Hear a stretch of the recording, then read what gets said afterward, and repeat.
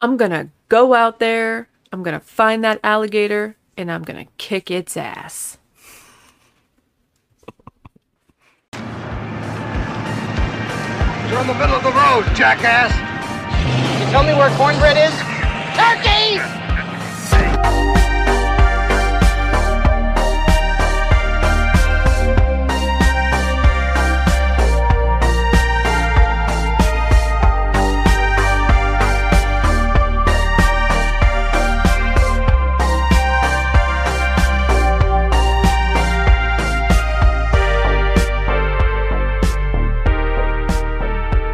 It ain't cool being no jive turkey so close to Thanksgiving.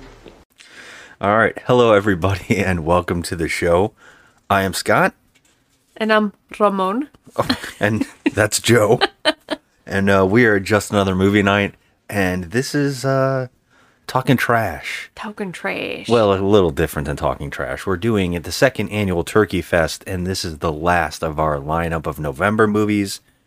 The Turkey Fest is where we go and talk about our favorite bad movies. Movies that we absolutely love that we know aren't the best. Would you say that? Was that fair? How dare you? Yes, but I don't know if that really holds true for Alligator. I don't know if it holds true for a few of the movies we picked this month. I mean... But I will say that we enjoy it. That's why we're here. We're trying to tell people about movies that we love. They should definitely check out. If they ever wondered, so bad it's good, what is that? This might be that movie. I mean... Or all of these November might, movies. Not might. This is that movie. This This movie's actually kind of great. And what we're talking about today is 1980s Alligator. It lives 50 feet beneath the streets.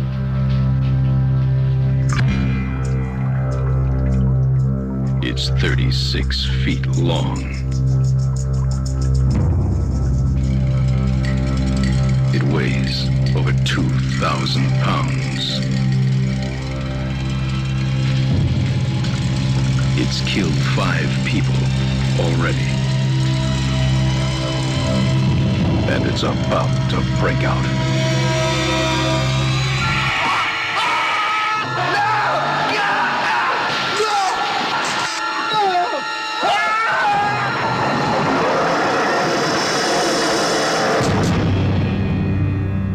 Alligator.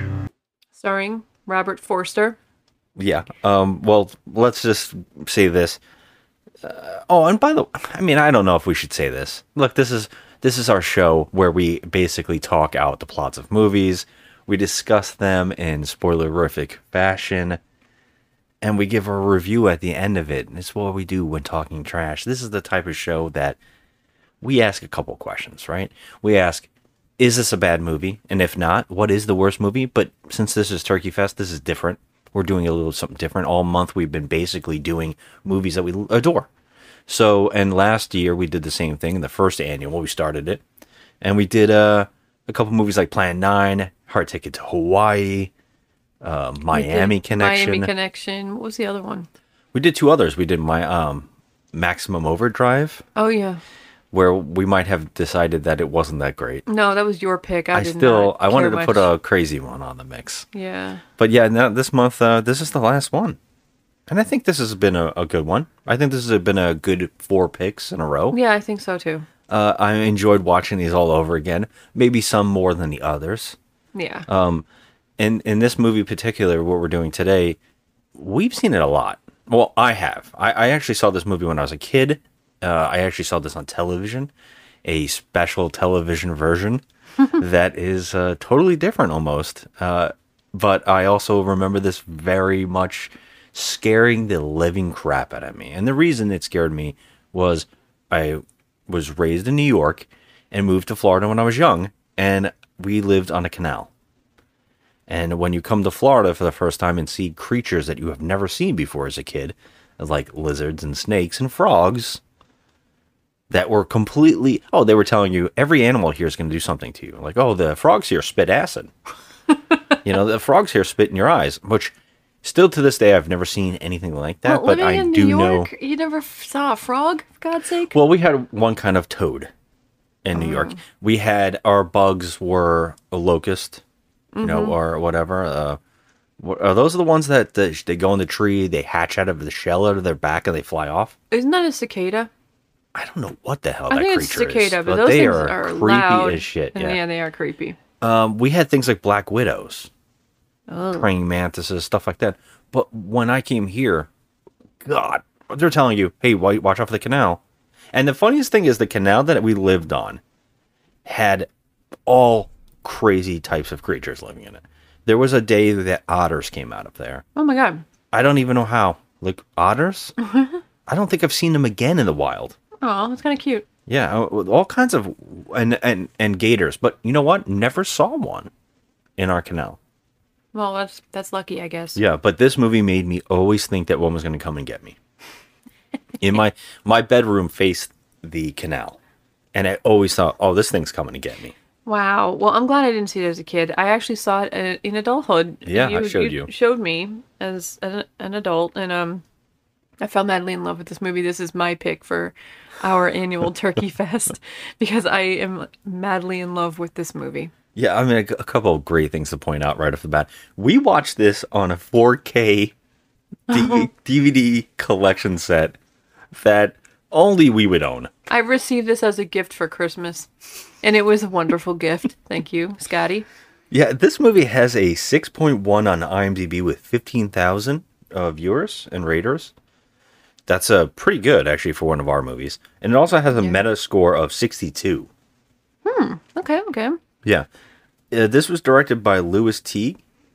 Oh, he did some stuff. Yeah, he actually did Cujo and Cat's Eye. Cat's Eye, yeah. And also a movie that I've been dying to see forever, 1992's Justice League.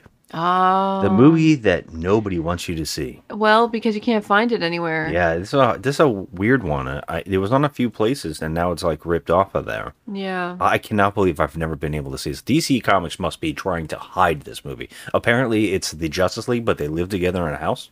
Oh, like the real world. And yeah, it's actually like the real world. They actually talk to the camera on scenes. That's what I hear. Oh, I've been wanting to see it God. forever. Oh, my. Yeah, this also was a screenplay which was written by John Sayles.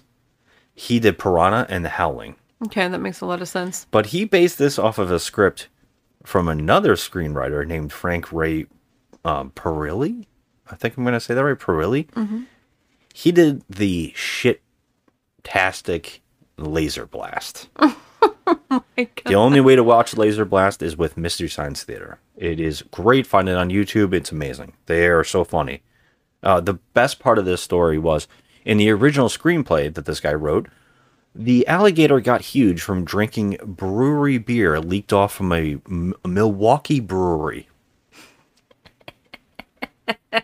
I don't know which one would have been better. But yeah, the screenwriter, John Sayles, he basically threw it out and rewrote this movie. Okay. Which is odd because I have a lot of questions going on in this movie. There are a lot of screw-ups, a lot of weird inconsistencies. Yeah. There is some really funny shit going on in here. But yeah, you brought up Robert Forster. Robert Forster, yeah. He's the lead. He's the detective in this. His name is Detective Madison. And he could not be. I mean, he's literally at his greatest in this movie with his one-liners and his commentary. This is an actor. This is a really interesting thing. You didn't know much about him, right? I didn't know. Yeah, because when I was a kid, he was in a movie called Black Hole from Disney. Which I hadn't seen. Yes. I still haven't seen it. You have seen it. I've showed you. I don't recall seeing Black Hole. I think we watched it a couple years ago. You would remember. If I talked about it a little bit, you would remember. Okay. I have really, really liked this film. It's a very odd movie, and it's in that time period where Disney was making very crazy, almost satanic background stuff. I mean, Black Cauldron and all that stuff. Black Hole is very not for kids, and it's kind of like a Star Wars kind of ripoff, but it was very deep. It was almost like 2001 meets Star Wars, and he's in it with Anthony Perkins, and and Max Schreck. Okay, you said Anthony Perkins. Okay, I do remember this movie. It's a really good film, and I love this actor from then. And so he disappeared for a while and then made a huge comeback because of Quentin Tarantino with Jackie Brown. Yeah. And also I think he has cameos in other movies at that time. And he started getting very big again because of Jackie Brown. Oh yeah, Mulholland Drive and stuff. Yes. And then he showed up on Breaking Bad, which is really funny because Bryan Cranston, the lead actor in Breaking Bad, worked on this film. A friend of a friend said they're shooting a movie in LA and they need production assistants. So I said, oh, maybe that's a new path that I can take. I'm tired of being an extra and I want to learn something new. So I applied, and basically I was alive and willing, so I was hired.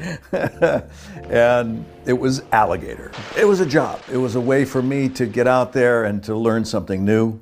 And they put me in the office, in the production office. And I was currying envelopes and other boxes of whatever to the set, back to the office, to the set, back to the office, to the set, back to the office. It was really boring, and I thought, I'm not really learning anything this way. And then it was miraculous because someone stepped into the office, and it was an assistant in the special effects department. And it came in and talked to the production manager and said, we need someone else in special effects. And I happened to hear that, and I turned and I said, I'll do it. I'll do it. Yeah, get me out of here. I'll do it. I'll do it. And they go, how about, the production manager said, how about, and he goes, I don't care, it's fine. So I became the assistant to the assistant's assistant. I'm not kidding. I was that far down the totem pole, and I was the least experienced, but I guess the most willing. And what we were doing, we were tasked with filling the hero alligator with packets of blood and guts. This was going to be the alligator that blew up at the end. And now if someone's watching this before they've seen the movie, oh well, but but you kind of know the alligator's going to go. He had met him, and so then they started working together in Breaking Bad. Nice. Like a huge comeback around for these two. I don't know how friendly they were, but he spoke very highly of him when he passed away. Oh. I guess as we talk about the plot, we could talk about more stuff, but I guess it's time for questions. Oh, you have questions for me? I have questions for you. Okay, let's go. Do it. So we just talked about the lead actor in this film. Okay. Okay.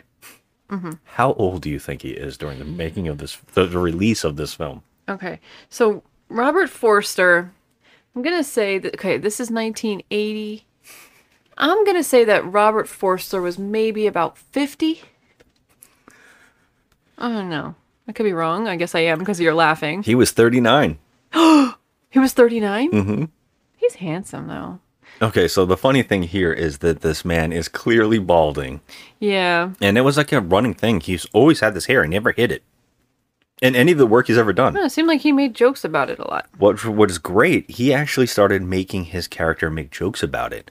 And the screenwriter loved it and changed the whole screenplay around to have characters talking about his hair. And that's all because of him being so funny.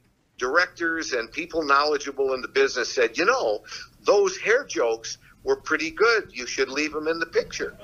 And so Louis Teague put back whatever hair jokes you will see. You haven't seen the picture yet tonight, have you? No. You're going to see the picture in minutes. Well, the first hair joke, and there were probably more than 6 or 8 of them, but Louis selected the best ones and put them in the picture until the very end. And those hair jokes, they certainly made many of the reviews of the movie, and I could not have been more delighted and confirmed. And I owe it to Louis Teague to have given me the permission necessary to do those jokes. There's probably some that I don't remember, but the thing that I do remember is that Stephen King said it was his favorite horror movie ever. that he was just making jokes about it. Like, I mean, and he was like, I want to write yeah. this into the movie. Just be willing to embrace something like that and have fun with Yeah, it. because people are going to question that the front of his hair is completely missing almost. Yeah, Yeah. yeah, but he still looks good. It's wild that he's 39. I mean, yeah. This is a 39. Wilford Brimley situation where Wilford Brimley was only like 40 years old Okay, he was like I in think the thing. he was like 40 or 50 when he made Cocoon Yes. or something. Mm-hmm.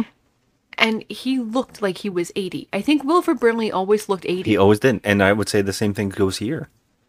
Because the lead actress in this movie, who is also basically becomes a love interest, how old do you think she is? Oh Lord. Okay, so if I'm going by movie timelines, because the time jumps 12 years from when she's a kid, there's no way that she could be more than 24 years old. She was 28 in real life.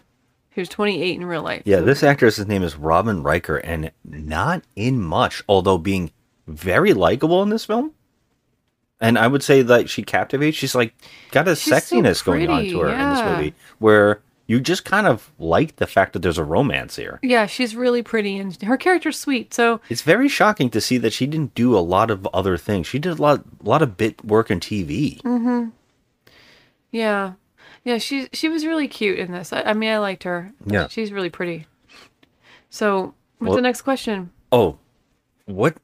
Where do you think this movie takes place? All right. Well, I think they want you to think that it takes place.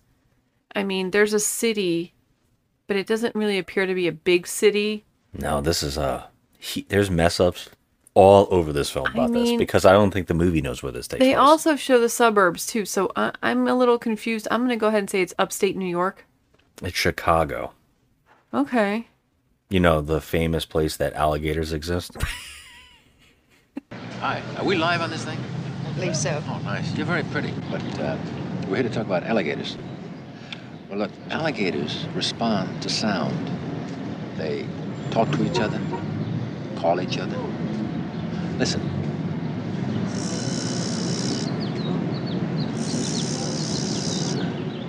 What's that? That's the distress call of a young gator that's still with its mother. Do they have a love call? Your alligator is a very romantic creature. It gets the itch come spring, and it'll give out with a sound, something like this.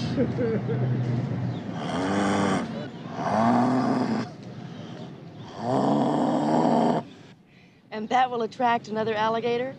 Well, I'm hoping so. I'm counting on it.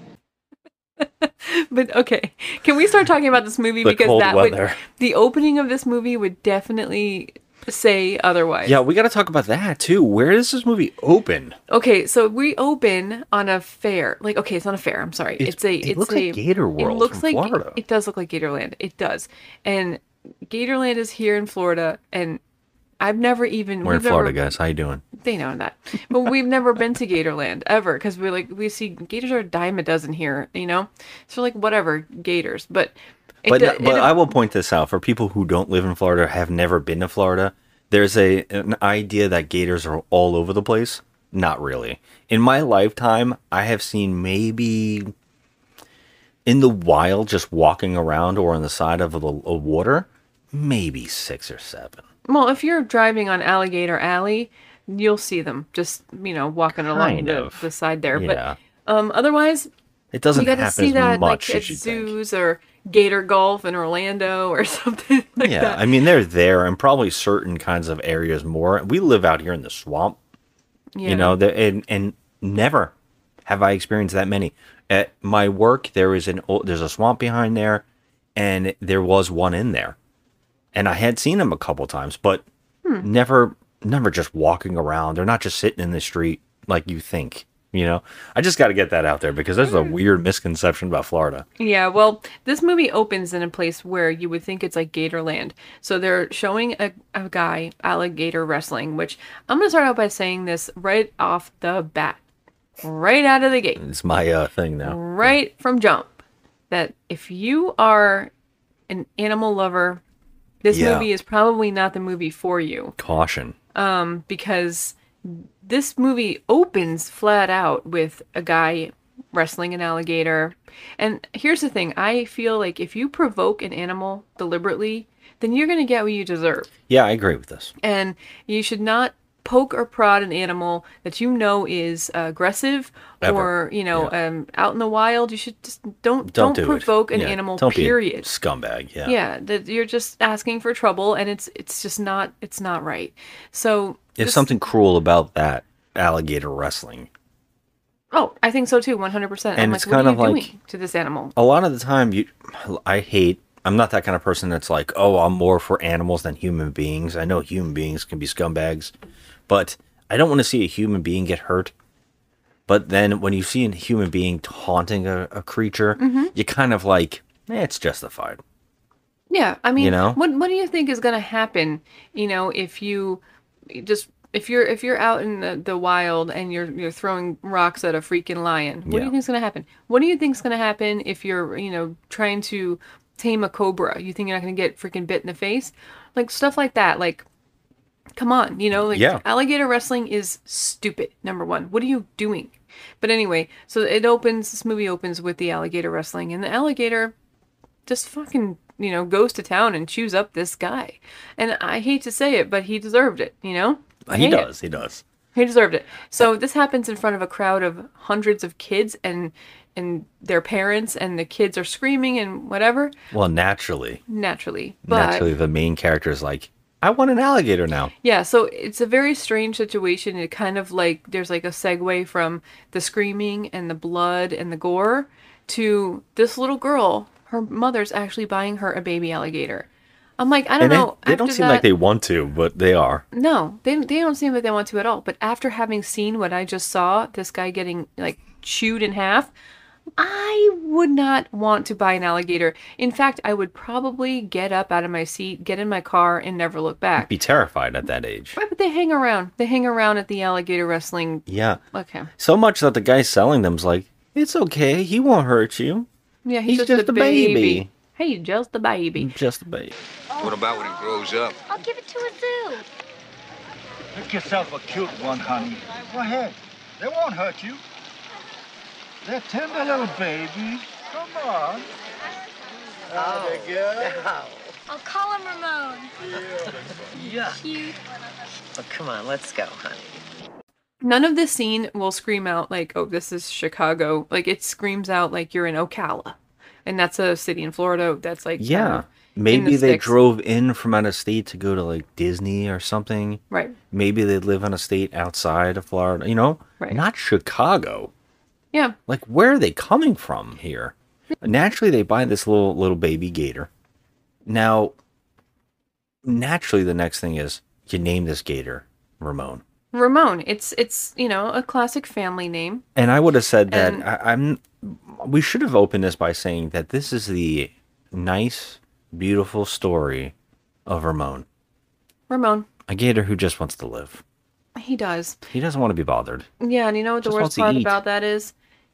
This little girl has Ramon for one day, and her father just we goes don't even know. fucking apeshit.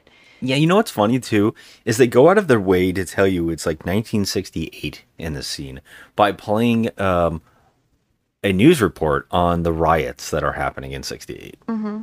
I just love that they did that to background noise the scene where this father comes home and just freaks out that he's mad about his daughter and this gator apparently pooping everywhere.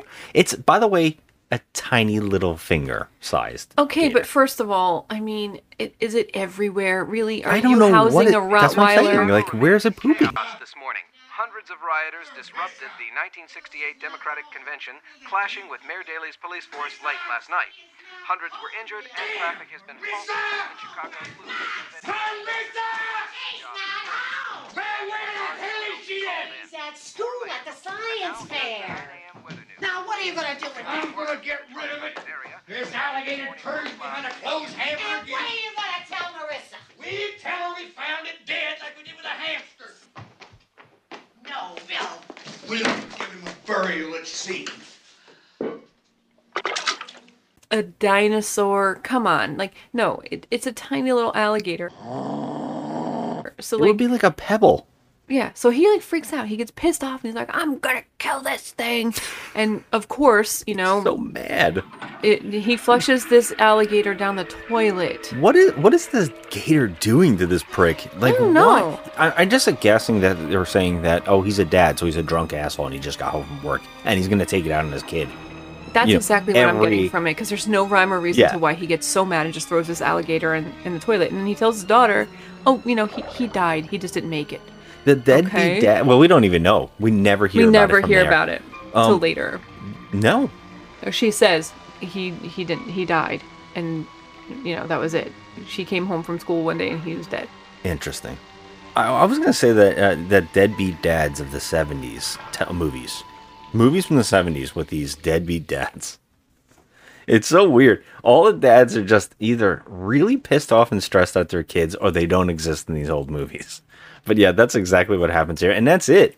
This guy flushes the gator down the toilet, and we follow it into the sewer system. Yeah, and so, but they cut through all that stuff. Like she supposedly doesn't even know.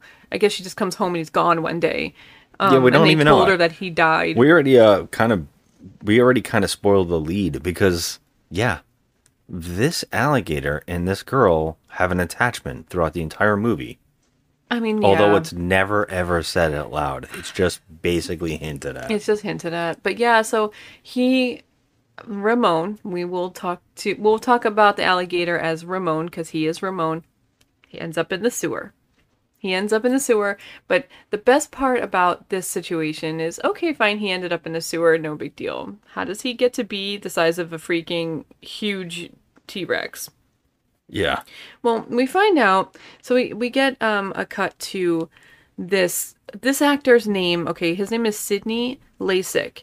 He's a pet store owner in this. He's in so many movies. Yeah. He's in One Flew Over the Cuckoo's Nest, That's Don't the Tell big Mom, one that everybody knows Babysitter's him Dead. from. Yeah, he plays Franklin in Don't Tell Mom, Babysitter's Dead. He was in, what else was he in? Carrie. He's in like a lot of movies, this guy. He has a huge resume.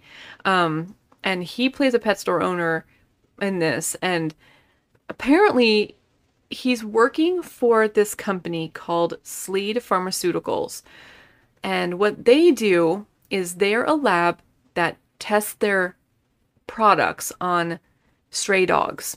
So like I'm telling you, if you guys love animals and you don't want to see any of this stuff, you might want to skip this movie because they are doing testing of their pharmaceuticals on dogs, and the dogs are not making it through these trials.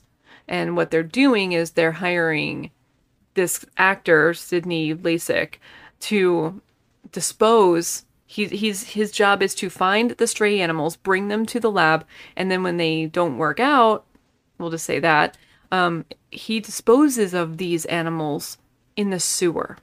Which is so crazy, because why wouldn't they just cremate these animals, which is what the guy says later on that they do. Right. Why wouldn't they? There's no trace.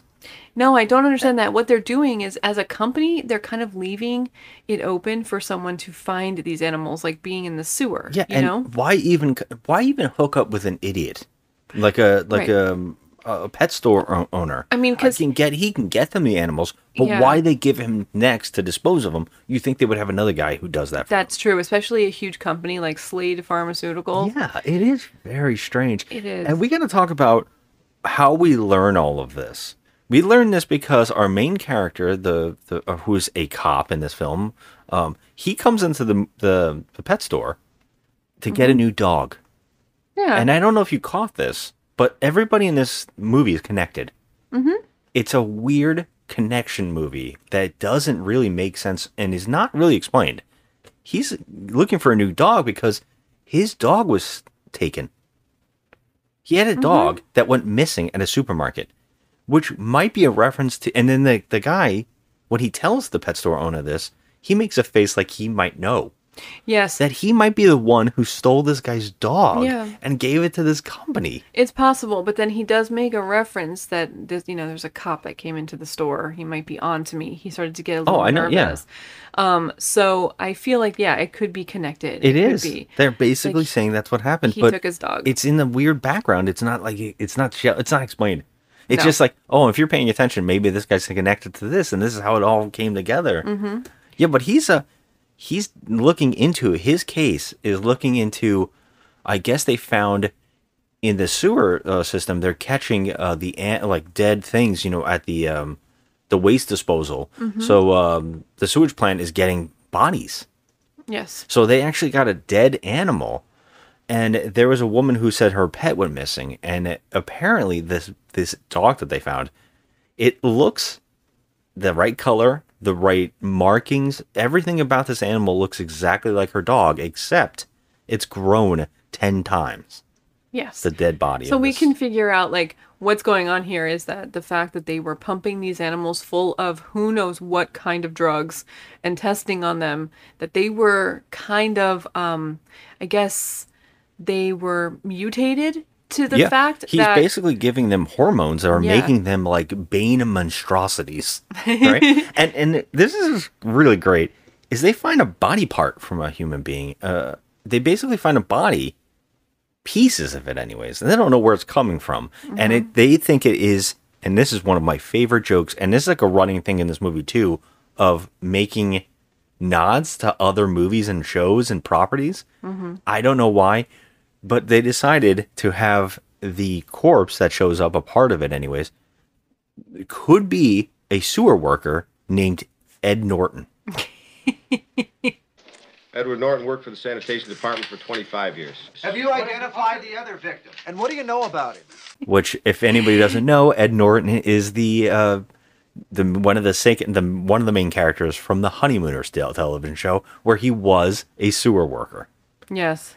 That's So funny. they're basically saying that Ed Norton from the Honeymooners was now just killed by an alligator in the sewers. Yeah, so they're finding body parts down there from this guy, and then when Robert Forster, who is Detective Madison, he's talking to the coroner, and the coroner's like, "Well, this is a little strange. I have a toe at the morgue."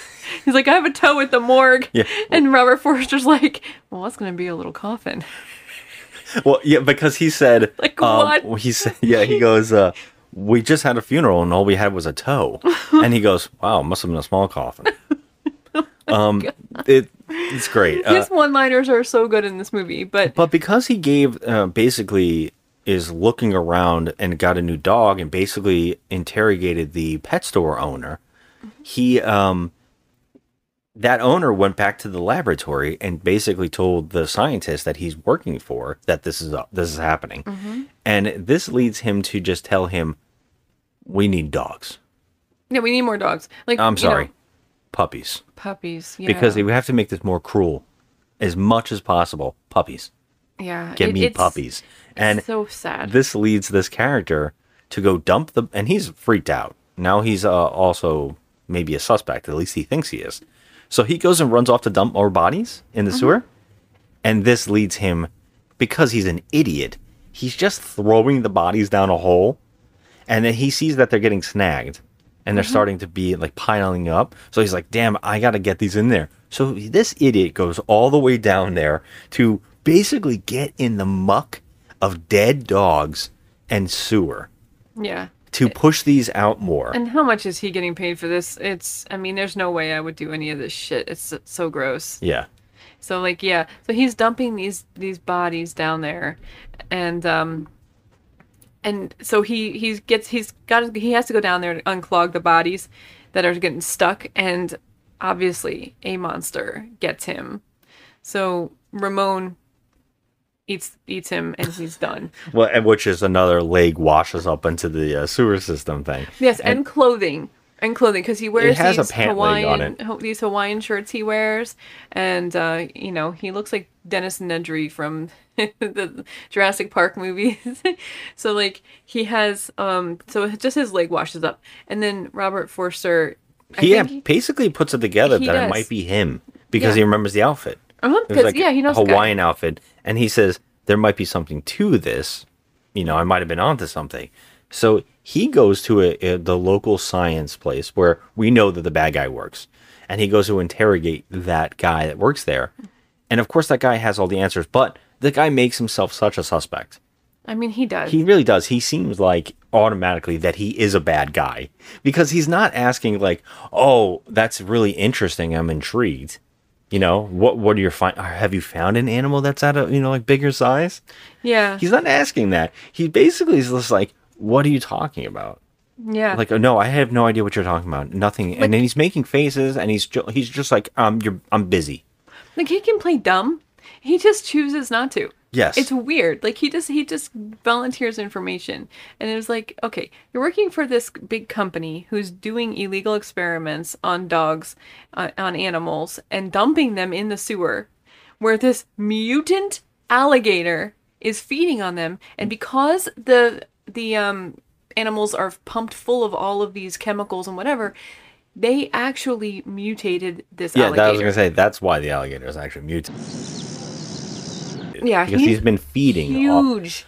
He's mutating because he's eating the mutant genes of these things, these extreme hormones that are being pumped. Who knows what they're putting in these animals? So of course that's happening to the alligator too. But this is 12 years. So 12 An alligator's years, been living in a sewer for 12 years. Now, I would say that this alligator might have grown to be albino.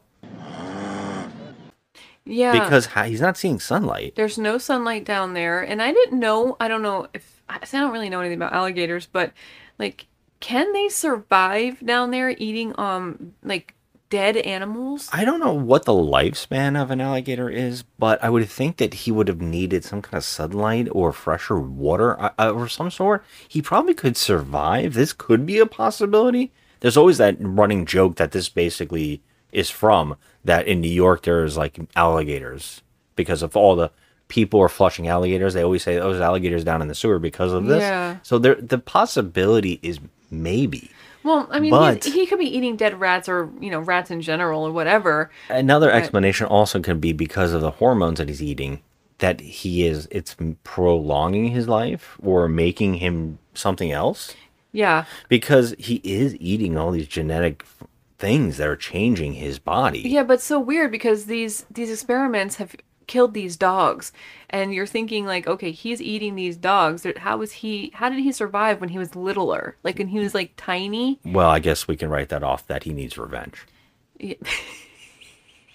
I'm trying to make some logic out of this. Ramon, well, there is no lot. Ramon needs revenge. I think that he's basically living his life thinking about the day that he can get revenge on everybody. And, he knows about all of them. So he's been keeping logs and notebooks. Yes, he has. Yep, he has. He knows everybody. Yep, he knows everyone at Slade Pharmaceuticals, and he's coming for you, motherfuckers. He's coming. He is coming for you. He is coming. I mean, this is Chicago. The big question here is, how does Ramon survive when winter comes? True.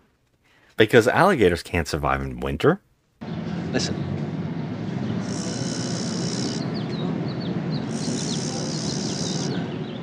What's that? That's the distress call of a young gator that saw his mother. That's true. Yeah. Chicago does have cold winters. And the reason I brought up the fact that it's supposed to be Chicago, it's amazing because we find also license plates washed up into the sewer thing that they make mention of that say Missouri. Oh, shit. And also our lead character is driving a car with Missouri plates. Oh, okay. And also, later on in this movie, when they pull out a map, it's L.A. It is. Yep. So nothing makes any sense. They here. don't think anyone's really truly paying attention, but they have never met us. There's one thing. Yeah, that's true. And there's also one other thing you definitely need to pay attention to. Is this movie Jaws? Yes. Yes. 100. 100%. So it's Jaws, except Quint here isn't likable. No. And also, if you he's ever not. wondered if you ever had fan fiction about your lead character's Brody and your other lead character played by Richard Dreyfuss having a sexual relationship, this movie does that. They make the scientist the female character. Mm-hmm. So that can happen. Yeah, it can because happen. Robert Forster, did I say it right this time? Okay. Apparently I never say it right. He is the cop. So he is Chief Brody. And also he's from out of town. Sure is. He's had a very bad run of luck with his job back where was he, in Missouri? He had a bad run of luck. Is he? I thought he was in LA. Was he in LA? Oh, maybe it was LA. Because apparently what we find out is that he basically left his old police job because his partner was killed in a some kind of robbery or something, but he couldn't get the guy in time, and he had shot his partner and killed him, and it's kind of like stuck with this guy that his partners die. Yeah, he's got a chip on his shoulder. But And that's kind of what happened to Brody. Brody Yeah. kind of had a bad experience as a city cop, and he went and basically fled to an easier, cushion job in a small town.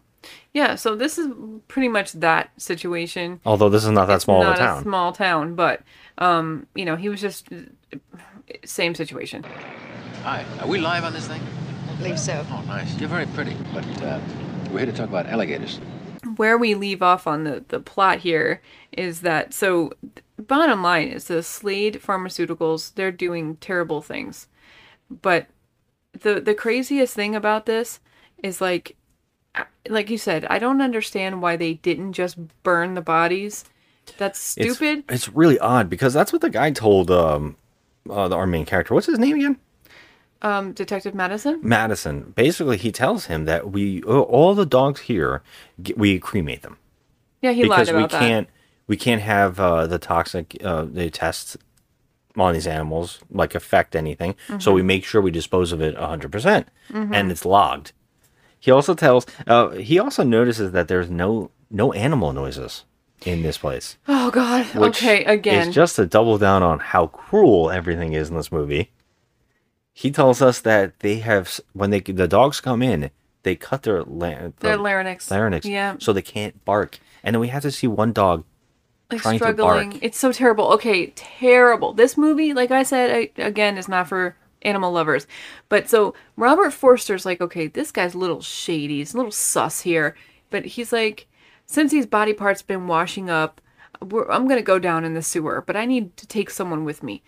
So obviously, no one at the police station believes him that there might be something down there. The only reason that everybody doesn't believe him is they did a press conference where there's an asshole reporter who points out that his partner had died in this previous thing, which leads him on television to basically he says, I can't answer any questions. So I never understood police these conferences. Like, there's because no you have reasoning. no reason, because we can't give you information because we could be ruining a criminal. You're in the case. middle of an investigation. Exactly. You can't give information like that. But this guy's a real asshole. This reporter he's a bad guy. He purposely points out that his partner had died before, and then he's linking that somehow. Yeah. And also, It's like a shit starter. There's always a shit starter reporter in these movies, you know? yeah, they're asking, is it a serial killer? And they say, no, there's no evidence of that.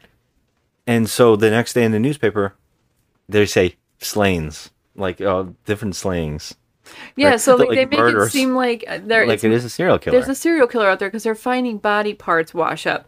So That connects to him asking the cops for someone to help him in the sewer because he Right. thinks there's something in the sewer that might be doing it. Yes. Because the bite wounds and everything are starting to make him question, is it an animal? Which makes him go to I don't know if it is if that happens, but it does make him question. So he's like, we have to go check out these sewers Yeah. because things are washing up, so there might be something in the sewer. But when he goes to talk to the cops, none of the cops want to work with him because of this press conference, because they all know now that his partner has been killed. yeah. And so they're all like weirded out. There's this one guy, he's a police officer, and he's like, oh, I'll go down there with you. And so he takes this rookie, which obviously we know that he's, I guess he's the red shirt. He's the red shirt, he's the expendable. Which is a shame because he's kind of likable. I mean, he kind of is, he's funny, he's a smart ass. And he also tells him that, well, basically he says, why did you come with me when no one else would? And he goes, it's all locker room talk. I don't really take stock in that. I can stick up for myself and make my own judgments. So it's automatically a moment where you're like, oh, these two characters are going to get Yeah, along. like they might be friends. And maybe this is going to be your Richard Dreyfuss character.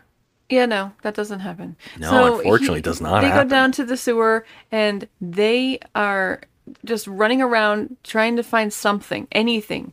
And they actually come face to face with Ramon. And when I say face to face, he opens his jaw and is ready to swallow both of them until they run away, and they actually find a sewer, what do you call it, a manhole to like try to get out of.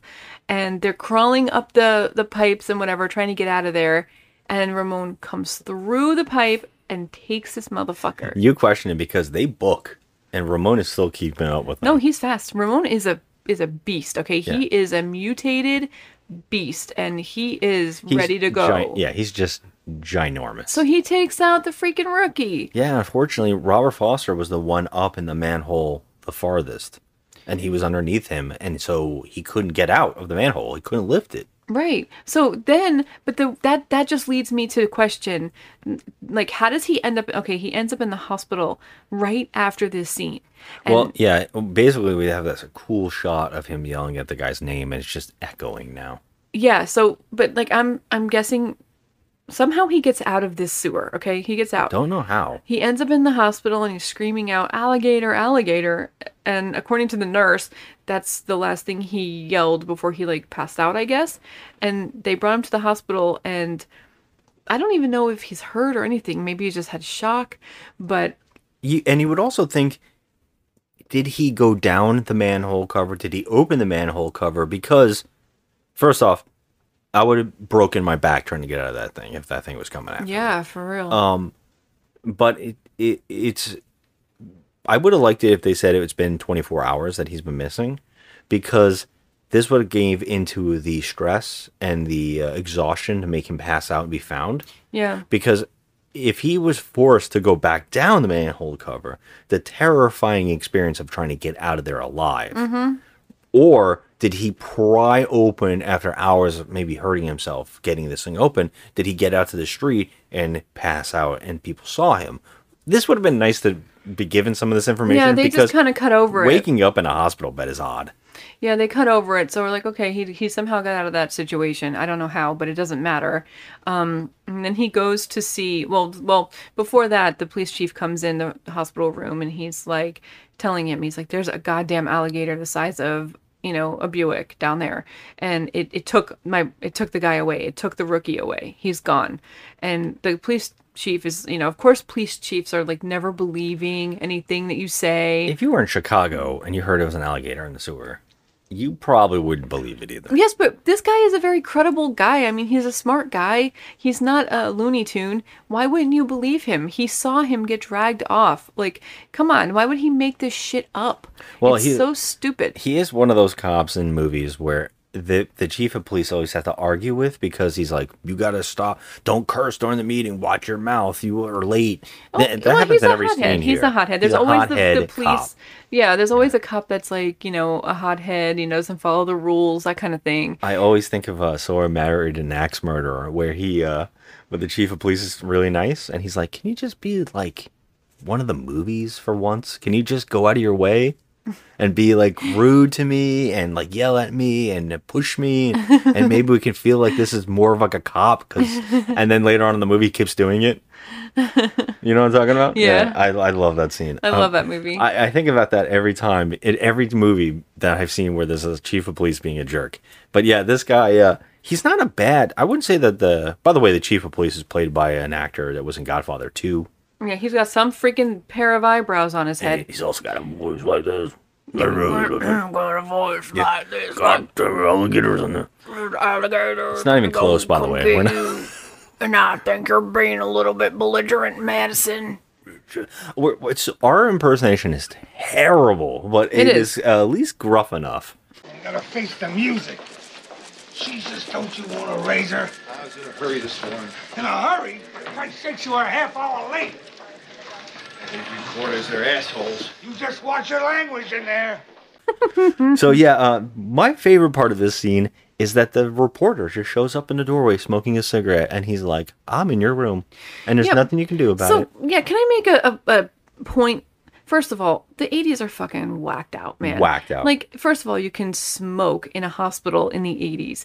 And secondly, after Robert Forster runs out of the hospital and he's trying to get some answers about the alligator, this fucking reporter goes up to the nurse's station, and the nurse gives him private patient confidentiality information, like, without even money, just like, here you go. No, I'll tell you everything. You want to know his blood type? Do you want to know his shoe size? Do you want to know his social security he's number? got a problem with gonorrhea too. Oh my I want god! to put that in the newspaper. Like, oh my god, I've never seen it. Like, I guess in the 80s they didn't have patient confidentiality. Apparently not. Literally, this nurse is just telling this fucking reporter everything. And I was like, oh my God, I'd beat her ass.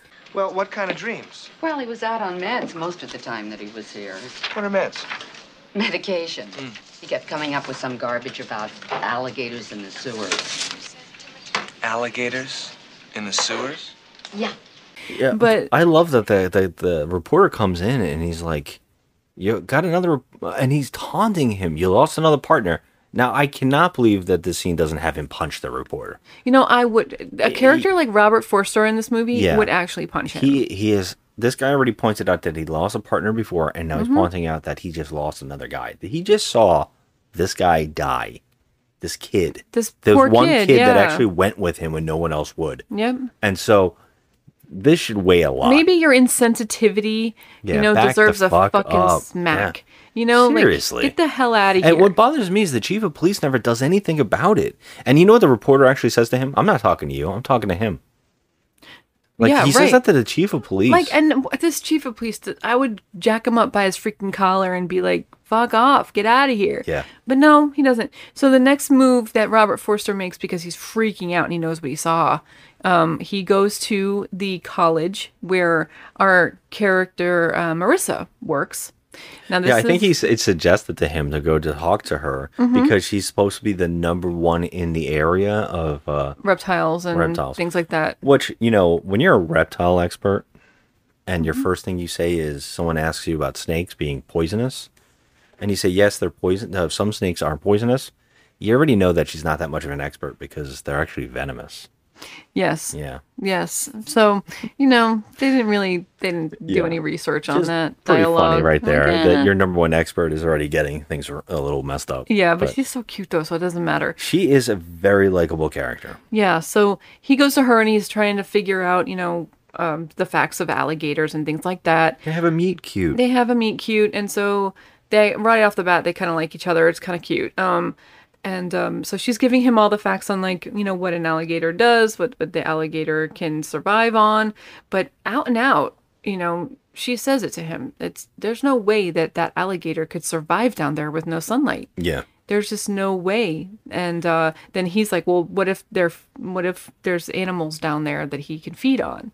And then he starts putting like two and two together that maybe he's the size that he is because he's feeding off of these body parts of these dogs that were jacked up with freaking pharmaceutical. Yeah, because he tells her it is huge. And she's Mhm. like, that's impossible. Not only is it not possible that he could survive down there, Mhm. but also that size that's not heard of. Right. Right. So, I mean, here you go with your Jaws stuff. It it is, is yeah. very, it's funny. Like everything, like kind of reminds you of Jaws purposely. Yeah. I know that's what they're doing on purpose. It's a play-by-play of Jaws, but he's trying to figure everything out, put the pieces together, which really this is not a very intellectual movie. It's supposed to be like Jaws, where Yeah. you're just gonna wait for the carnage to happen. And Yeah, I guess so. I kind of like that though. And again, too, being Jaws, they made an animatronic here, and this thing was also breaking down just like Jaws. Yes. So this thing was never working. And what's funny here is I feel like I see it more because I think they use practical effects more than anything else here. Mhm. There's a lot of miniatures with a Yeah. gator walking around in miniatures, or they make things like the sewer system or whatever. Everything's like shrunk. Yeah. It's really cool looking. I actually really kind of like it. I don't know. There's something quaint about it that just makes me always smile. Yeah. Yeah. Yeah. So then we find out that, so I guess the breaking point for the police is that the reporter, the asshole dick reporter, he goes down to the sewer because he wants to know Because what he was given the information by that nurse. That nurse. She basically says that he Yes. came out of the sewer. I heard him talking about he was in the sewer system and there was dead animals down there. And he's saying he saw a gator. Yeah, so he goes down there with his camera and he's trying to capture whatever's down there. So he's taking photos and all of a sudden, yeah, bye, Ramon gets him. So then, his body parts are washing up too. So obviously something is going on down there. So what Robert Forster does is he arranges for the police to send a SWAT team Well, it's only because they find the camera. They do find the camera. And they did, and just like in Jaws, they show the pictures of the mouth. which is the mouth of the animal. Yeah, and so which is the face. And this one is Yeah. way better. They actually, you can see that it's a gator. I mean, And it's clearly, in Jaws, yeah. it's very hard to make out what exactly it is. Yeah. But in here, it's full gator face, and they put it right on the newspaper. Oh yeah, 100%. So And they also say the news reporter might have been killed, or was killed was because I think they found murdered. murdered. Yeah. By an alligator in the sewer. right. So then he sends a whole SWAT team of guys down there to try and find this thing. And obviously, Ramon just doesn't want to play today. He just doesn't. So they come out clean. There's nothing. Oh, this is false alarm. There's nothing there. There's nothing there. Well, we have to point out two other things because this is Jaws, and this is also kind of a setup to the ending of the movie. But the mayor's involved, and the mayor wants it hush hush. Very, very similar. Mm-hmm. But even more is that he is friends with the pharmaceutical company guy. Of course he who is. is a head up pharmaceutical guy who the scientist is working for. There's an entire scene about him. Yeah, he's Slade. I am the greatest, most feared, most nefarious, most ultimate supervillain the world has ever seen. I am Slade. He is Slade of Yeah. Slade Pharmaceuticals. He is the big guy. He's the one that's Slade. Wow, his name is really fun to say dramatically. covering up these testings. He's the one that's responsible for all of this. He's so funny. And the too, mayor actor. is in his pocket. Yeah. And also, am I wrong in thinking that his son-in-law? So his son-in-law, the future son-in-law of Slade, is the asshole scientist that keeps telling everyone that the animals are being cremated and it's very humane and whatever. He's the lead scientist in this whole thing, and he happens to be marrying Slade's daughter, which really has no relevance whatsoever, but that's just how they're kinda connected. it's important to point out for later. Yes. Oh my God. Arthur. Mary Ledoux. My future son-in-law, Arthur Hill. Oh, how do you do? Nice to meet you. Arthur is my number one boy. Oh. My number one boy, yes, sir. So the best thing is, so after, they come out clean, the SWAT team guys, everything's fine. Well, no, there's because they're nothing like, down there. where everybody's laughing. Where could this thing be? Yeah, How where could can you he not? be? And I mean, he's pissed off because he's like, I don't know how this is possible. Where could it have gone? Yeah, you can't lose a gator that big. Cut okay? to down the street. Oh, the kids are playing stickball. All the kids are playing stickball. All the kids are having a good time until a friggin' alligator, Ramon, busts through the scene and comes right out of the sidewalk. It was amazing. This damn thing was hiding and was like, shit, I gotta get out of Dodge because the cops are coming. Oh, yeah. And he booked out of a damn sidewalk. He's fucking smart, number one, because he's like, yeah, these guys are coming for me in my house. I got to get out. This is where Ramon's got bloodlust. He's like, you know what? It's time. I have gotten to the right size. The cops are finally on to me. And now it's time to make my move. Yeah. And I gotta screw up this town because I'm mad. So the first thing he He's not gonna does take it anymore. is he causes a cop to crash into another cop car. We don't know where this cop car is going, by the way. Yeah, no. I No, guess but the another kids are crime. running screaming. The kids are terrified. They're running screaming. There's tons of kids in the street. And they see this fucking thing. I mean, I would be too. I'd be like, freaking out. He causes the cop to come out of his cop car into the street because it's on fire, and he just falls right into Ramon's mouth. It's so funny, It's too, a little because chompy poo. he crawls out the window, and you're like, I'd rather just take my chances in the car. I'm like, no, either he burns to death or he gets eaten by an alligator. I think in this situation, I'd rather be in the car. I mean, no. Being chewed to death by a gator. Yeah, but here's the thing. He could have easily got out of that situation. He could have crawled out the window faster, but he didn't because he had a little bit of a chunk in his belly. He's a little bit of a chunker. I would have climbed on the He couldn't do it hood. faster. Right. He could have, like, the what do you call them? The Duke boys sliding into the window and all that Yeah, shit. he fell right onto his back. Yeah, and right into the And alligator's doesn't pull mouth. his gun out or anything. No, doesn't even try. And then He this just little lets boy this thing eat him. is like staring at him. This little boy is like staring. He goes into a freaking building and he's staring at him through the glass window and he's just looking. It's like, hello, can you try and help this guy or go get help or do something with yourself? Like he's just standing there, this stupid ass kid. And I was like, oh my God, this is amazing. And then the alligator, sorry, Ramon, don't call him Well, an this alligator. entire plot was a kid goes and gets a knife and tries to get his mother to pay attention to him, and says, Yeah. and then he runs outside with a butcher knife Yeah, but that goes nowhere. to go. Well, it does because Ramon makes his way out into the city, and Robert Forster and the other character, the scientist, they're in their car and they find this area, and then they find out that this kid's like, I saw it. And he's in the street, and they're like, you saw the whole thing? And he's like, yeah. And he's like, how big was it? Yeah, he says it was as big as a Buick. A Buick. And he goes, well, without the tail, he's as big as a Buick. And Yeah. they're like, holy Yeah, they're like, shit. holy shit. So then we see like an overhead. It's so funny too. The overhead shot of Ramon going into the water. It's all miniature. It's a teeny tiny, like miniature set. You can tell that, they put like a medium sized alligator in there, like a small one or whatever, and let him go into the water. And he just goes boop That's right so into the cute. water. It's really cute. I love it And so he like much. knocks over a little park bench when he's trying to get through. And it's like a little miniature park bench. It was so cute. So he gets in the water. And this is the continuing adventures of Ramon now, torturing the city. Oh my God, Ramon is the Because best. They're setting charges. They start setting charges, like depth charges, in this lake, and we now find out our Quint character has shown up, because it turns out the mayor and the chief of police have called in a hunter. Okay, he's wearing a turtleneck. Blah. He's got a hunter outfit with a turtleneck. This actor, his name is Henry Silva. He passed away last year, unfortunately. He was, first off, he is the voice of Bane on all of the cartoon series. He is? Yeah, he also was in Cannibal Run 2. He's amazing. But I guess we got to talk about him. He is straight up a scumbag. Now, where Quint was likable in the way that he just wasn't putting up with shit, this guy is like, I'm horny. Oh my God, he's pervy. He's very pervy. He's like hitting on the scientist girl, and he's like hitting on this female reporter. First thing off the bat, hi, my name is so-and-so. You're pretty. Yeah, he's like, well, aren't you a beautiful woman? Now, who the hell are you? What are we talking about? Oh, so of course he's like a worm. Hi, are we live on this thing? I believe so. Oh, nice. You're very pretty. But we're here to talk about alligators.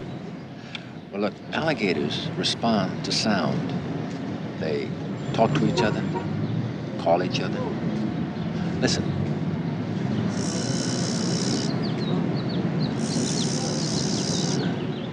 What's that? That's the distress call of a young gator that's ill with its mother. Do they have a love call? Your alligator is a very romantic creature. It gets the itch come spring, and it'll give out with a sound, something like this.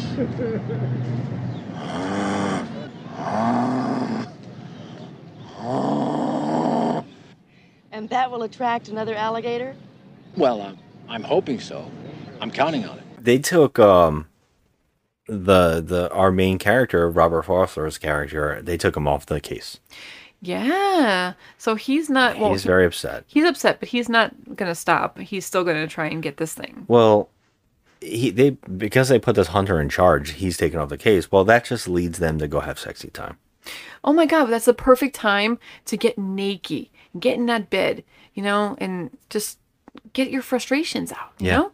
So the two of them go back to his house and they're just, I love getting the it on. flirting here is so fun. I wonder how much of it he made up on his own, because Yeah. it is just very blunt and it's very funny. He's like, I'd like to take you to dinner. And then I'm He's like, also "The going to problem is-" wonder so hard if you're going to come back to my place and we're going to spend the night together. He's like, and the whole time I'm going to be worried. And I'm like, how much can I eat? Because I'm going to be worried about coming back with you. So I was just wondering. And then she's just like, oh, yeah.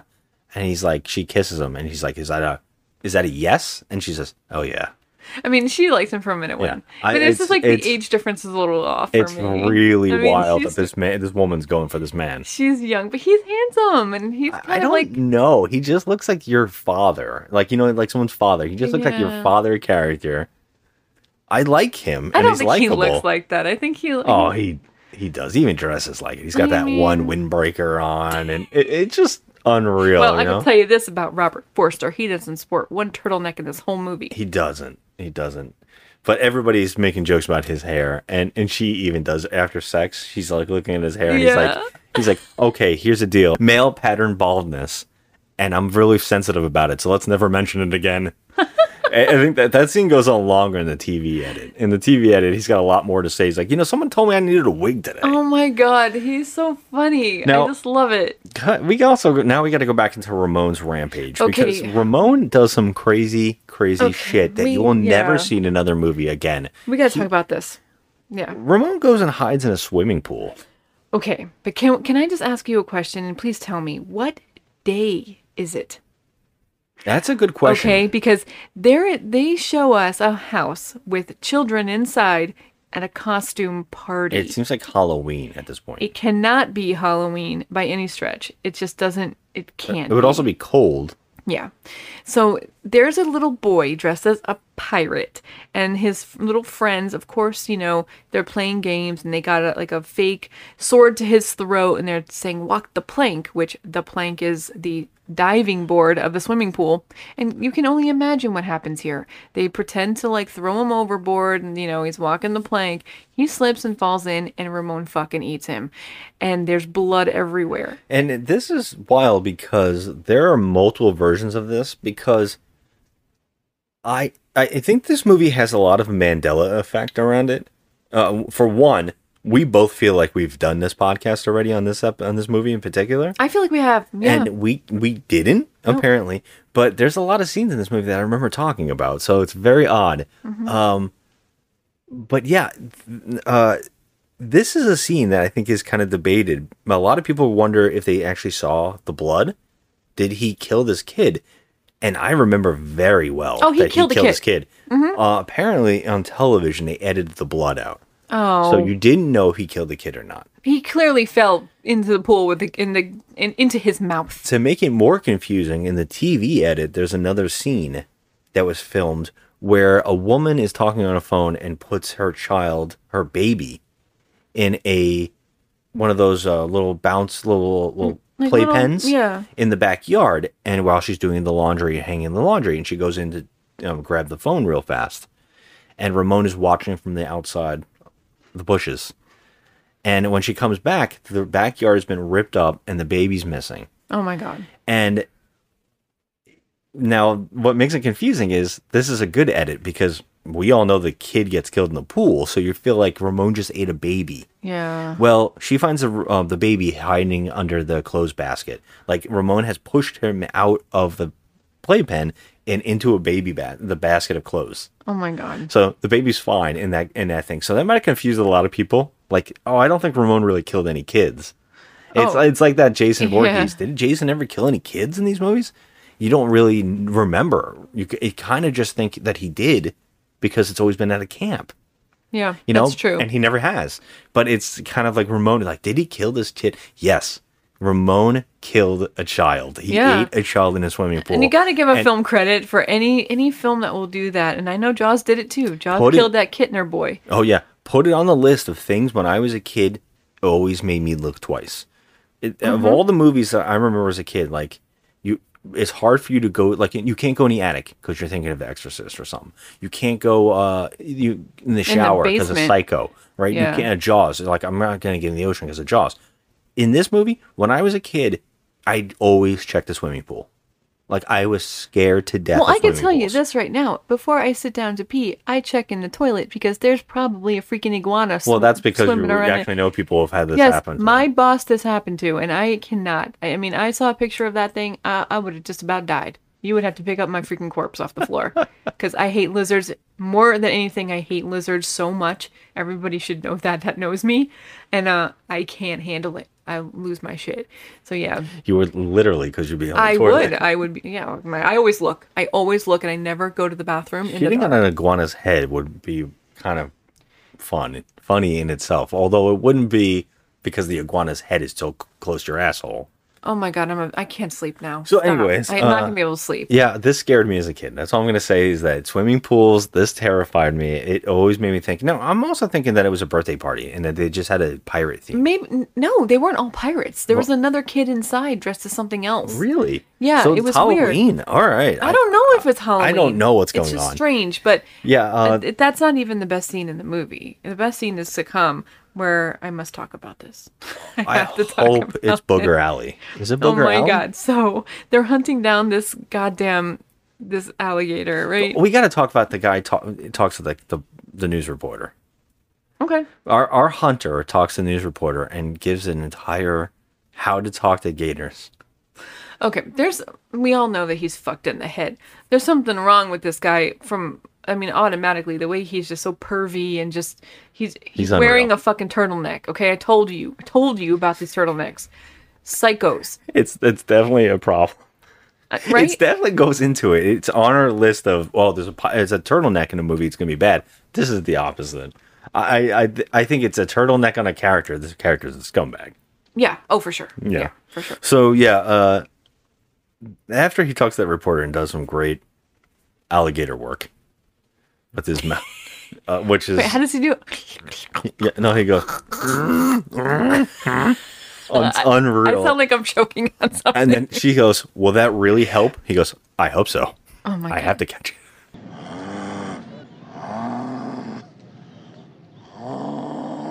Freaking Well, psycho. He's so funny. Well, his hunt involves him going to the local convenience store and meeting 3 kids in the front and buying them beer and then telling them to help him hunt down an alligator. And they said, well, how much is it? They're like, what for what? What are we going to do this for? And he's like, you get $10 a week each. And they're like, hell yeah. A week. A week? And then one guy goes, I want 20.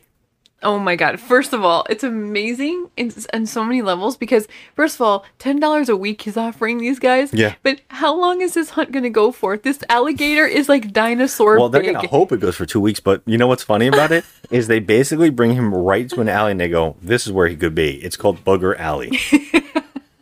Call it Booger Alley. They said they heard heavy breathing. Where's it lead to? Let's out by the railroad track. And the best part is they're right. Ramon is hiding out in Booger Alley. And my favorite part of this is Ramon is just like the T-Rex in Jurassic Park. This bastard is smart. Because not only does he give a little bit of a shadow work, and then he also does a little bit of a roar. He does some shadow work to tell him, I'm down in Booger Alley, dude. Come and get me. But what he also does next is cover himself in trash bags and hide. He does. He hid himself. He was waiting. He was in waiting Booger Alley under trash bags. for the freaking hunter to come down there. You can I would love to see the off-camera stuff of Ramon going, I'm going to get in here. I'm Oh going my to get God. under this thing. The best thing I'm ever, gonna hide. though, the best thing is that he comes out, he's like, "Rawr, I'm here," and the guy starts shooting at him. But it doesn't matter if he's shooting at him. He just eats the hunter, but feet first, okay? Now, mind Actually, you, not feet. It In the first is. shot, he's sideways. In the second And shot, then he becomes- Ramon threw him up in the air apparently and Yeah, caught he him did. and ate him a different way because the other guys are like, hell no, let's leave this. they This ran asshole. like hell. They ran like hell. Well, Which, one goes, oh man, I'm gonna go, and he went down the alley and Mm-hmm. he tried to shoot and help this guy. he did, but then he didn't really stay around long enough. He's like, I'm out. No, because the bullet wouldn't fire. That's right. The gun went. The gun jammed. So like, And then they Ramon's just show like he's in the mouth, like And he's screaming, all saying, "Help the me, help way in, where his body, like his feet at this point, are in Ramon's butthole. Okay, Yeah. that's how far in he is, and he's still screaming, and that was it. I mean, we have a point. I cannot stress this enough, guys. Ramon is the size of a car. He is. He's the size of the family truckster. Yes. From Vacation, and he hid himself under trash bags. The mound of trash bags must have looked like Fraggle Rock's trash heap character. What the hell did they? Well- And then I love that this guy went down, and this is a big fucking alley. It is a big alley. Booger Alley is huge. You have to be big to get down there, and he was big enough to hide himself. But the best thing Is this after really this, called Booger Alley? it was called Booger Alley. It was, is, yes. right? They say it's Booger Alley. We gotta remember this forever. Yes, but Booger Alley. The best thing about this. What if is Bruce that- Wayne's family was killed on Booger Alley? Oh my God, they would never. Could you imagine that Are you forever? He would kidding? say, "My family was killed." Oh yeah, the ones on Booger Alley. I think they just call it that because it's a disgusting alley with like trash everywhere. The movie theater that opens up next to it in Crime Alley, if it was called Booger Alley, it should have been called the Pick and Flick. Pick and flick. Oh, I love it. I love it. Oh God. So Robert Forster learns of this murder. Ramon has killed the hunter, and he learns of this because the police chief tells him that there are body parts thrown everywhere. They're in a diner. The couple is eating Chinese food next to each other in the diner, and other cops come in. And we didn't say this. He got fired, right? Yeah, he got fired because the mayor wanted him out because he caused too much of a pain in the ass with sending those SWAT guys down into the sewer with just wasting taxpayer dollars, sending them in there for no reason. It was just a wild goose chase, and he wasted. We the might be off taxpayers' on this. money. He might have got fired later on, but I don't remember. No, he got but fired. He was already fired. The cops come in and they go, "So the Great White Hunter was able to help? Did he do anything incoming?" And they're like, "Well, we just scraped him off Booger Alley." And he's like, "What?"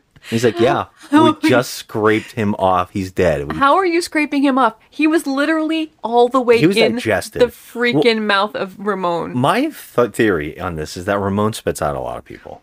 I mean, I think that he would maybe regurgitate his bones, but This is a running joke. We got to point ate this him out. fully. In movies, one of the terrible tropes in movies is that creatures like alligators and stuff never want to stop feeding. Same thing with Jaws.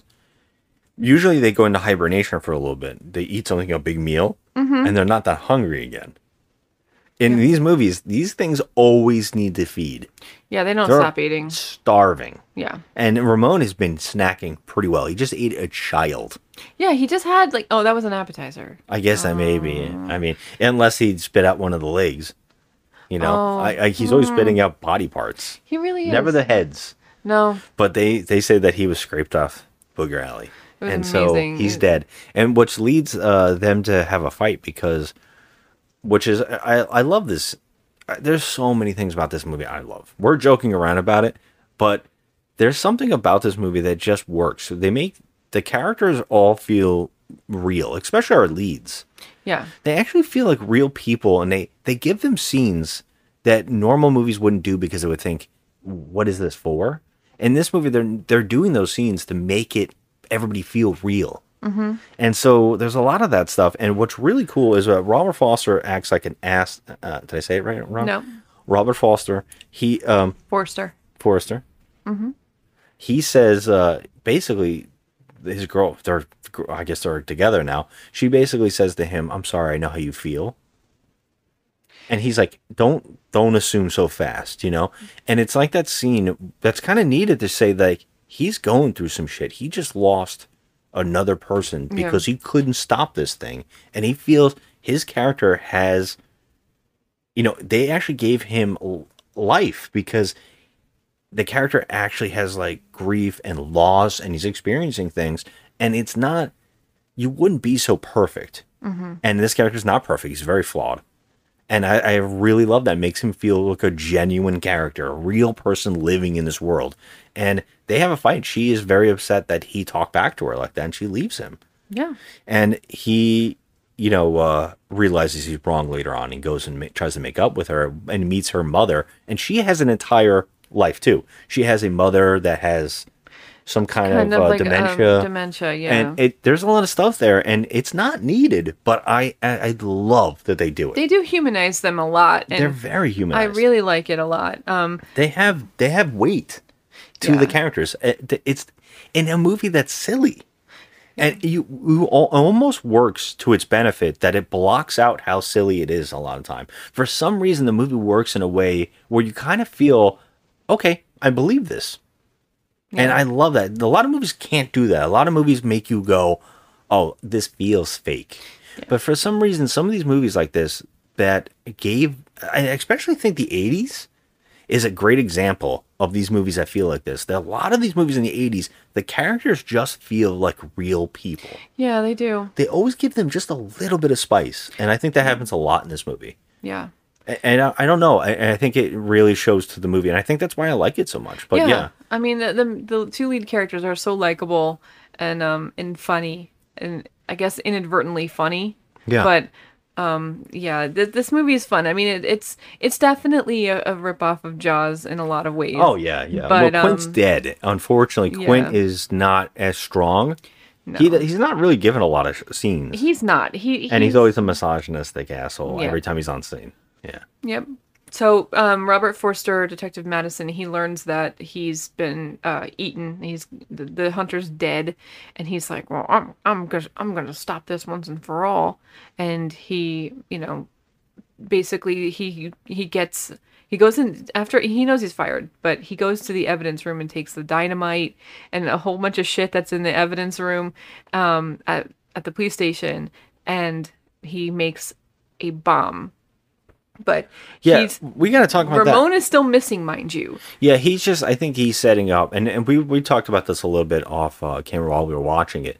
There is a scene in this that also gives the movie weight, where you're just seeing it like how the city is being affected by the idea of, before they know it's an alligator, they think it's a killer. At the police station, before him and the other cop that helps him goes down there, we didn't talk about this, but there's a guy who comes and threatens them because it's all over the news. So people, the crazies are coming out. The crazies are saying, I did it. I'm I'm the one to kill people. And he goes to blow them up. And he's really got a radio on himself. Mm-hmm. And it just kind of goes that weight of making people feel like things are happening in the world. Mm-hmm. Because this could easily just jump scene to scene of the gator. And give you just nothing but ridiculousness. Yeah, just giving you like corniness, but setting up like the world exists and showing you more about the cops and how they react. Yeah. You kind of see how he is as a cop in this scene. And how he's kind of like willing to stop the situation with his, his brain. In a way. And also that the characters are all like, okay, the city's kind of unraveling now because of this possibility of a killer. But the reason I'm pointing this out is because he goes to the evidence room and finds sticks of dynamite. Now, I said the only way this really would have paid off is if that guy really did have dynamite on himself and they actually stopped a bomber. It would have been really cool to go to that, why there's just a load of dynamite in the evidence room. It's just sitting there. Like, doesn't that stuff, like, if it's sitting too long in, like, a not a well-ventilated place, it Loft kind has of, done something bad to you. Yeah, the glycerin. That's only if it's in the heat for a very long time. You got some arts on you. We're going to do it one day, guys. I'm going to go back to that. So that would have made that scene it would have paid it off. There would have been like a setup and payoff to the fact that they stopped a bomber and then they had the dynamite. Instead, he just randomly gets it. And I said, God, they could have just fixed that with that one scene of that guy and the threat and everything like that. That would have made it stand out. But he just randomly starts getting an arsenal. But he needs her because she can help locate him. Yeah, which is a little odd because anyone with common sense knows that if you think about an alligator and where they usually migrate to, it's water. And she doesn't really give a whole lot of input of where Ramon could be. It's like, oh, he'll navigate towards water. Okay, thanks. So you see all the police boats going up and down the canals and stuff trying to find him, and they do find him in one of the canals, and they start shooting at him, and there's a whole big scene of just like Ramon just devouring each of them. And boats, funny ass shit, like boats flying over his back. Yeah, he actually trips up one of the boats with his body. Yeah. It's amazing. And the boat goes flying and burns up and everything. And he eats one of their legs. One of the guy's legs off. One of the guy's legs. It was crazy. But she somehow knows, guess what? He'll go towards water. She's not really useful in a lot of ways. He's going to be looking for new water sources. So he definitely, and then basically that's where she was telling the story about, like, I had an alligator pet when I was a kid, but one day I came home and it was gone. And that's how we know, holy shit, is this Ramon? Like, that's where we put two and two together in this movie. Yeah. We're like, wait a minute, this alligator is the one that was flushed, and this is her, and she is that little girl, because the movie doesn't really tell you right off the bat it's her. it doesn't. But then you start when she tells the story, you're like, wait a minute. Yeah. Yep, that's so her. this, not only do we know the little girl, but this is also Ramon. So we know we have a name for the alligator in this movie. That's why we keep saying Ramon, guys. Yeah. So Ramon, he's going on a little bit of a rampage, and the best part of this is now he's like fed up. He's full on in revenge mode. In the background of this movie, we're getting an idea about this head of the pharmaceutical company, Slade. All I can hear is Teen Titans. Go. There's a whole background story about how his daughter is going to marry this guy, and they're going to have a big wedding outside. Now this guy's a super rich guy apparently, and enough that he has the mayor in his pocket. Yep. The mayor and him are always together. There's always weird scenes with them, and now it's all the payoff, because now Ramon is like, I have a mission. I'm going to kill everybody at that wedding. First of all, not only does Ramon know where Slade lives, he's got a GPS. Invitation. He's got an invitation. Somehow Ramon got an invitation to this wedding. He knows how to get there and knows how to get onto the house's property. It's like surrounded by a freaking gate. You can't get in unless you go to the gate to call somebody, and there's like a gate attendant there and everything. But this fucking alligator somehow gets onto the property. Now he knows where Slade lives, and he knows that this is the day his daughter's to be married. Yes. And what's really crazy is how everybody responds at this party, because Ramon kills almost everybody at this wedding. Now, we also got to talk about that Slade, a rich person, is having a barbecue wedding. Okay, this would be okay if, like, we were in Alabama, one of the southern states where, you know, you have a wedding in your backyard. It's probably normal to have, like, you know, to be cooking up some steaks or hot dogs or whatever on the barbecue. That's probably normal. But for a super rich man, and I'm talking about this house that he lives in is a freaking palace, and he is there. Everyone's in white tuxedos, and the women are in, you know, beautiful gowns, and this is a wedding. Yeah. He himself, Slade, is actually frying up some steaks on the barbecue. There's a scene where he's telling the mayor, I guess the mayor's wife, because the mayor is like mad during the scene. I don't know why. He's just talking about how to cook meat on the barbecue. It's so weird because he had all of these like wait staff and servers there. Yeah. And there's like tons and tons of people like taking care of this wedding and caterers and whatever. And he's the one that's flipping steaks. Also, we have to point weird. out when he introduces the son-in-law to the mayor, Yeah. he's touching the guy's face, and he's like, "This is my son-in-law. This is my guy. Oh, this is the guy. He says, "This is my boy. This is my boy. This is my boy." I'm like, okay, he was so creepy about it. It is But really strange. Yeah, he's the guy that's doing all your dirty work. But anyway, so I don't know how they didn't even bother to try and make any rhyme or reason out of this. It was like, okay, Ramon just has a GPS. He knows exactly where Slade lives. He knows exactly who Slade is and what he's been doing. And he's going to go exact his revenge on this guy. And so he crashes the fucking wedding. He crashes this party, and the first thing he does is go through the wedding cake. I was like, He's like, damn. "Fuck your couch. Fuck your couch. Fuck your house." Seriously, that cake was beautiful. He I'm like, seen- why? yeah, it is. Why He- would you waste that? He actually smacks the daughter, I believe, with his tail, and I think she just gets killed by it. No, she actually makes it because he smacks her and she flies into the pool. And they show her being dragged out of the pool by like two people later on. And you see her later on after the whole carnage is done. She's walking all with her dress all torn and shit. She makes it out. Okay. And she sees Doesn't her he smack a bunch of people with their tail, and they seem like they die from it? possibly. I think that There's does happen. There is so much chaos that nobody's running in a straight line. Everybody's just running around. Yeah, I mean it's crazy. I mean this thing is eating everybody. It's just eating everybody. I can't talk about this wedding enough. They're at a pool party. It's a wedding at a pool party, and the cars are parked right there. Yeah, so this is at Because- the house, at his house. Yeah, it's like it's in the driveway though, because the cars are right there, and Ramon just goes up to the car. Now, my favorite thing here is Ramon starts shaking. Now, Slade, he first off, the mayor gets up to the door, and Slade locks the doors on him, so he can't come in. So Slade jumps in the car and he locks him out. I was like, holy shit, what a motherfucker. Yeah, so Ramon just gobbles up or seems to smash the mayor into the car Yeah, he door fucks him until he up. dies. Yeah. But then the mayor's gone from the shot.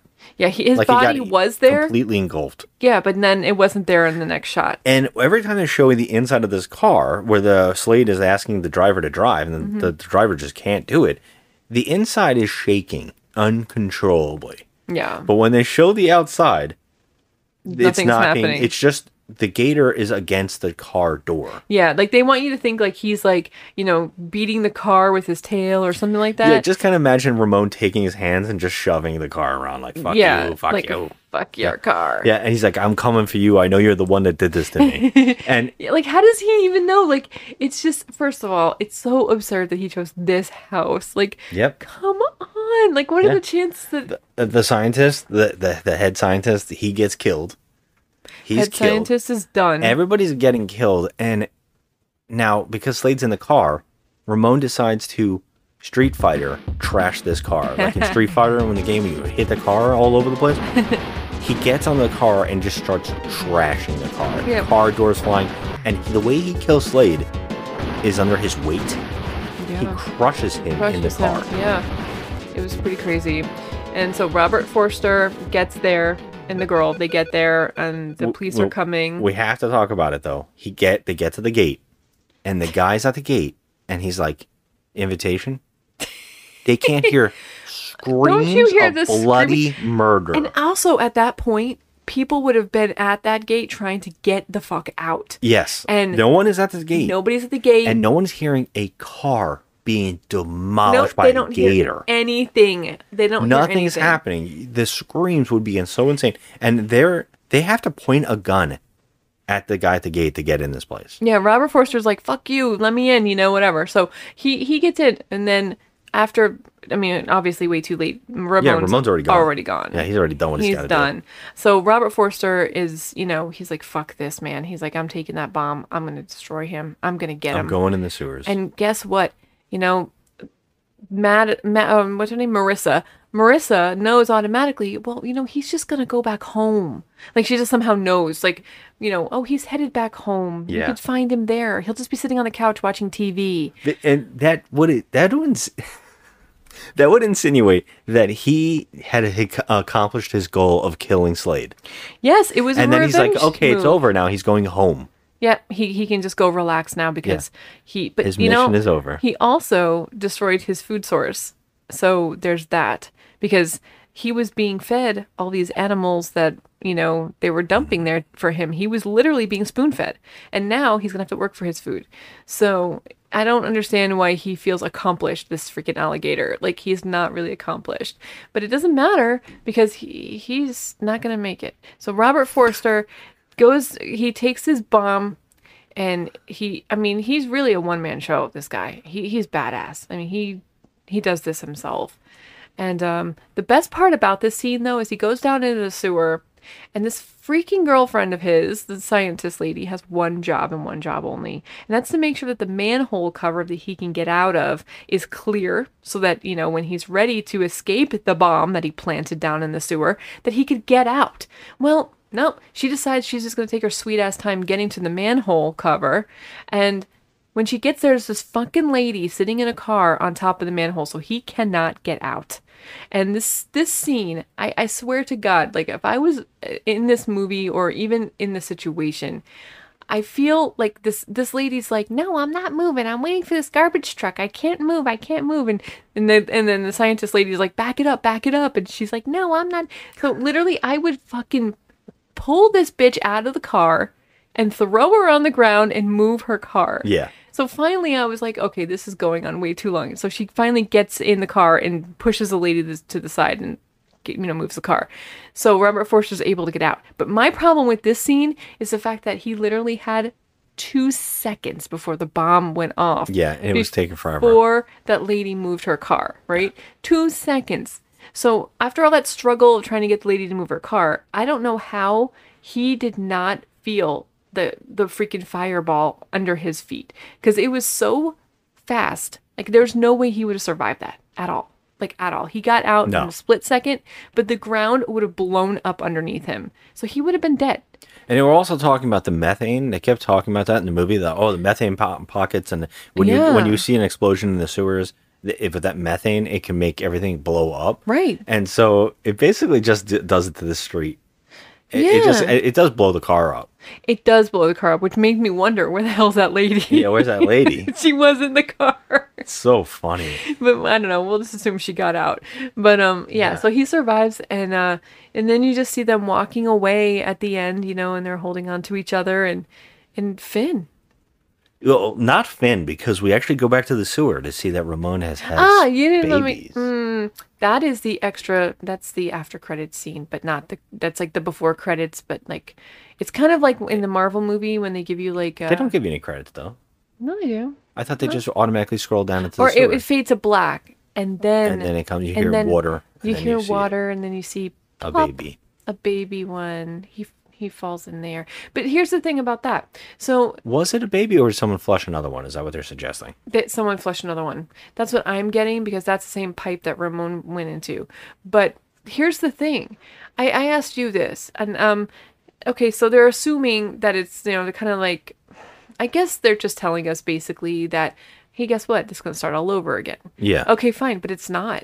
Because there's no more animals down there that are being flushed into. Well, was it a the scare that this could happen to you if you flush alligators? I mean, maybe it was like a little off the cuff kind of thing. None of the people come back to the sequel, which is funny. I think it's called The Mutation. Yeah, there is a sequel, and it's I terrible. did not care for it. Yeah, it's so that one has really funny miniatures in it, but it was really bad. It's called The Mutation, which is funny because this one is actually The Mutation as fun as well. It really so is. It's kind of funny that Yeah. one's called The Mutation. You think that one would be called The Spawning or something? Yeah, but so the lead scientist and the owner of pharmaceutical company, they're dead. So there's not going to be any more animals being shoved into that sewer, and so it's like kind of weird to assume that this is going to start all over again, because True. it's really not, you Yeah. know. But I really love this movie so much. Oh yeah, God, is this one a blast? It's such a hoot. This was Especially a in fun movie, especially of movies that are basically ripping off another movie or trying to copy and paste it. Yeah. This is one of those ones that are really successful at it. I mean, they are successful at it. It's so much fun. Now, and of it's course, like the it's not anywhere carnage. near it. It's still just I a mean, kind of fun on its own movie. Nothing's Jaws. Yeah. But this movie is so much fun though, and the characters are good, and it was just a hoot of a time, especially like the carnage and the fact they do, when filmmakers go out on a limb and they actually kill kids, it's like crazy. I can't. There's something impressive about these things that we now like. You go see movies now, and people are so. Everybody's like, no, you can't do certain things. So Right. you're making a checklist. I said chest list. I don't know what Stop looking at my boobs. Sorry. You should have put a shirt on. I know I have to podcast in the nude. A checklist. The people are making these checklists that are kind of ruining movies these days, where they're saying you can't do certain things. Oh, you can't. This I is a know. no-no. This is a no-no. And killing animals and killing kids and Mhm. all these things that you're like, they'll never do that. And when they do it, people in the audience go, ugh.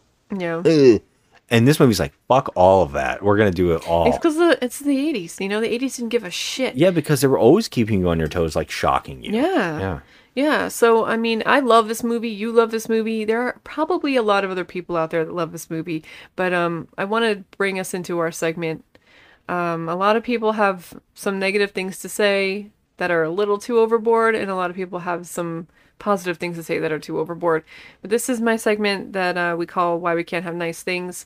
I'll read a 10-star review and then a 1-star review. And this one is a 10-star review.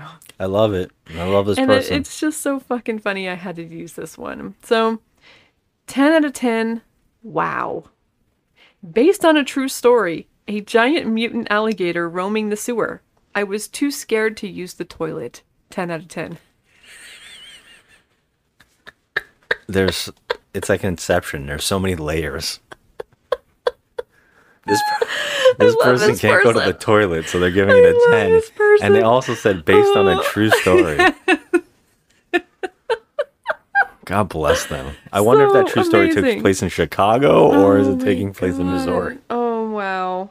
LA, it's LA. or LA. It could be anywhere. Oh my God. So then we have here a 1 out of 10. Trash. A pile of it. What a pile of ever-loving trash. How in the world did this receive 84% from critics on Rotten Tomatoes? I remember watching this as a kid in the 80s, and the alligator in the sewer premise was attractive to me, but it was attractive to me then, but I didn't remember much else about it, so I thought I'd give it another viewing. It's also listed as one of the top films about killer alligators. Unbelievable. It is the killer alligator It film. is. I'm sorry. This is, unless you like poor creature effects and ridiculous dialogue, inane alligator attack scenes and plot, and mostly just plain bad acting, then I suggest not wasting your time with this one. Cheesy as can be. Watch Rogue instead. Rogue is good. Rogue is good. Rogue is good. Yeah. Okay, so I'll give you that, sir or madam. But to give this one a 1. A God, 1? Why? Like, really? You couldn't find anything fun? I mean, this movie was a hoot. It was fun. And, you know, I'm sorry, but the alligator attack scenes were not trash. I thought they were fun. I thought they were really fun. good. And again, they had an animatronic that was breaking. Yeah. And they still made it this much fun. Certain times, during the wedding attack scene, it looks cool. I think so too. Yeah. And I love that. I know it was stupid, but I like when he crashed through the cement in the on the sidewalk. I love that. That was like, yo, I'm here. Like, you know, when Bruce came first, they get out of the water onto the boat in Jaws. It was like, oh my God, you know, that was really like jarring. This movie's stupid. It's fun though. It's stupid fun. It knows it too, which is funny. It's like a borderline of both kinds of worlds. It's like there's some stuff here that's kind of interesting, and the characters are kind of like intriguing, and then you have your goofy alligator subplot. So it kind of like borders on both, and I love the way it gels. Yeah, It comes I love together it in too. a really funny mishmash of all these things. Yep, and Robert Forster could not have been better. He was so funny. I just really love this movie. That's Yeah. why I chose it for my Turkey Fest. Yeah. This is our last one. It's a good one. And yeah, I mean, I'm sure we'll sneak in some other movies here and there. I keep thinking about doing it for December as well, doing something. But Oh, we're gonna have to do Christmas trash. we're doing Christmas trash, yeah. I mean, and we always do Christmas trash. Yeah. And, I love it. But yeah, this is a. I don't know what it is. This is one of those ones when you saw something as a kid and you're like, oh, it's got to be terrible, and then you watch it again as an adult and you're like, God, that's still kind of fun. Yeah. That's this movie for This me. is a fun movie. I really liked it. So, happy Thanksgiving, everybody. Well, what do you give? What do you give this Star Wise? Oh, I give it a 7. I'm giving it a 6. It's a 6 for me. I love it. It's just perfectly right there. I It's couldn't great. give it any higher. It is very corny. It is knows corny exactly as what fuck, it but is. you know what? You're talking to a corny person. Yeah. I love cheese. I love all that. I mean, everything from the 80s is my jam. I love everything from the 80s. They just did everything right. And there's never going to be movies like the ones in the 80s ever again, because now, like you said, everything's changed. You have to check off boxes. You have to make sure you're, politically correct. You can't say anything that's, Yeah. you can't even give your own opinion anymore. Like there's never going to be any movie making like the 80s. I'm sorry. That ship has sailed. Things have changed now. I get. Yeah, I mean, it's an odd one. Yeah. I don't know. Yeah. This is definitely in that right time period. It is. I have some fun facts I forgot to say during this episode. Oh, yeah. I was going to say that this movie I said it before, that this movie oddly has some references. Mm-hmm. And the Edward Norton. By the way, his character's name is Edward Norton in this, which made me laugh too. But it's Ed Norton is a Honeymooners reference. We already pointed that out. Yes. There's also this reference to. I don't know if it's a reference or they just stole this, but they used a beat from a Twilight Zone episode called Invaders. Oh.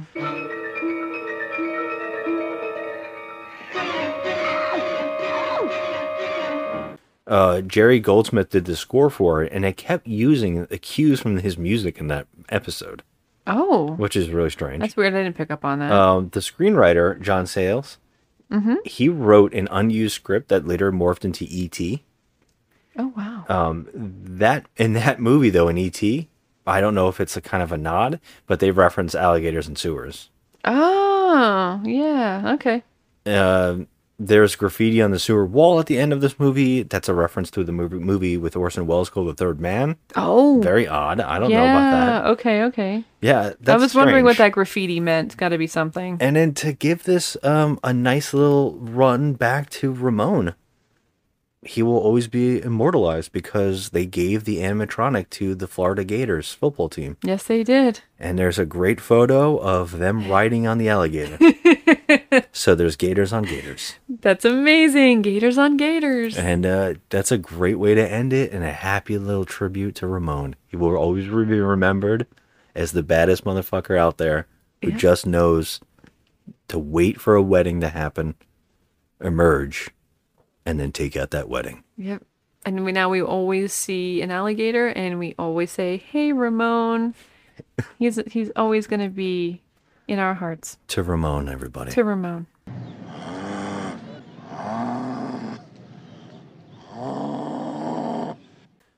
Thank you for listening, everybody. I hope you have a good one, and I hope you enjoyed this Turkey Fest.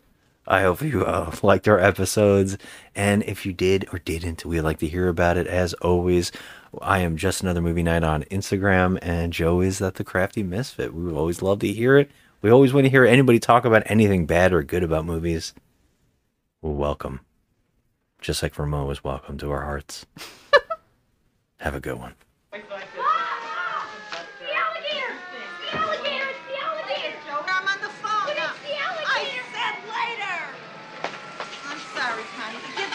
Playing alligator, and Joey's driving me bad. What was I? Oh, yeah. Now, Joey, come back here. Now he's got my bread knife. Joey's driving me crazy. Call it Booger Alley.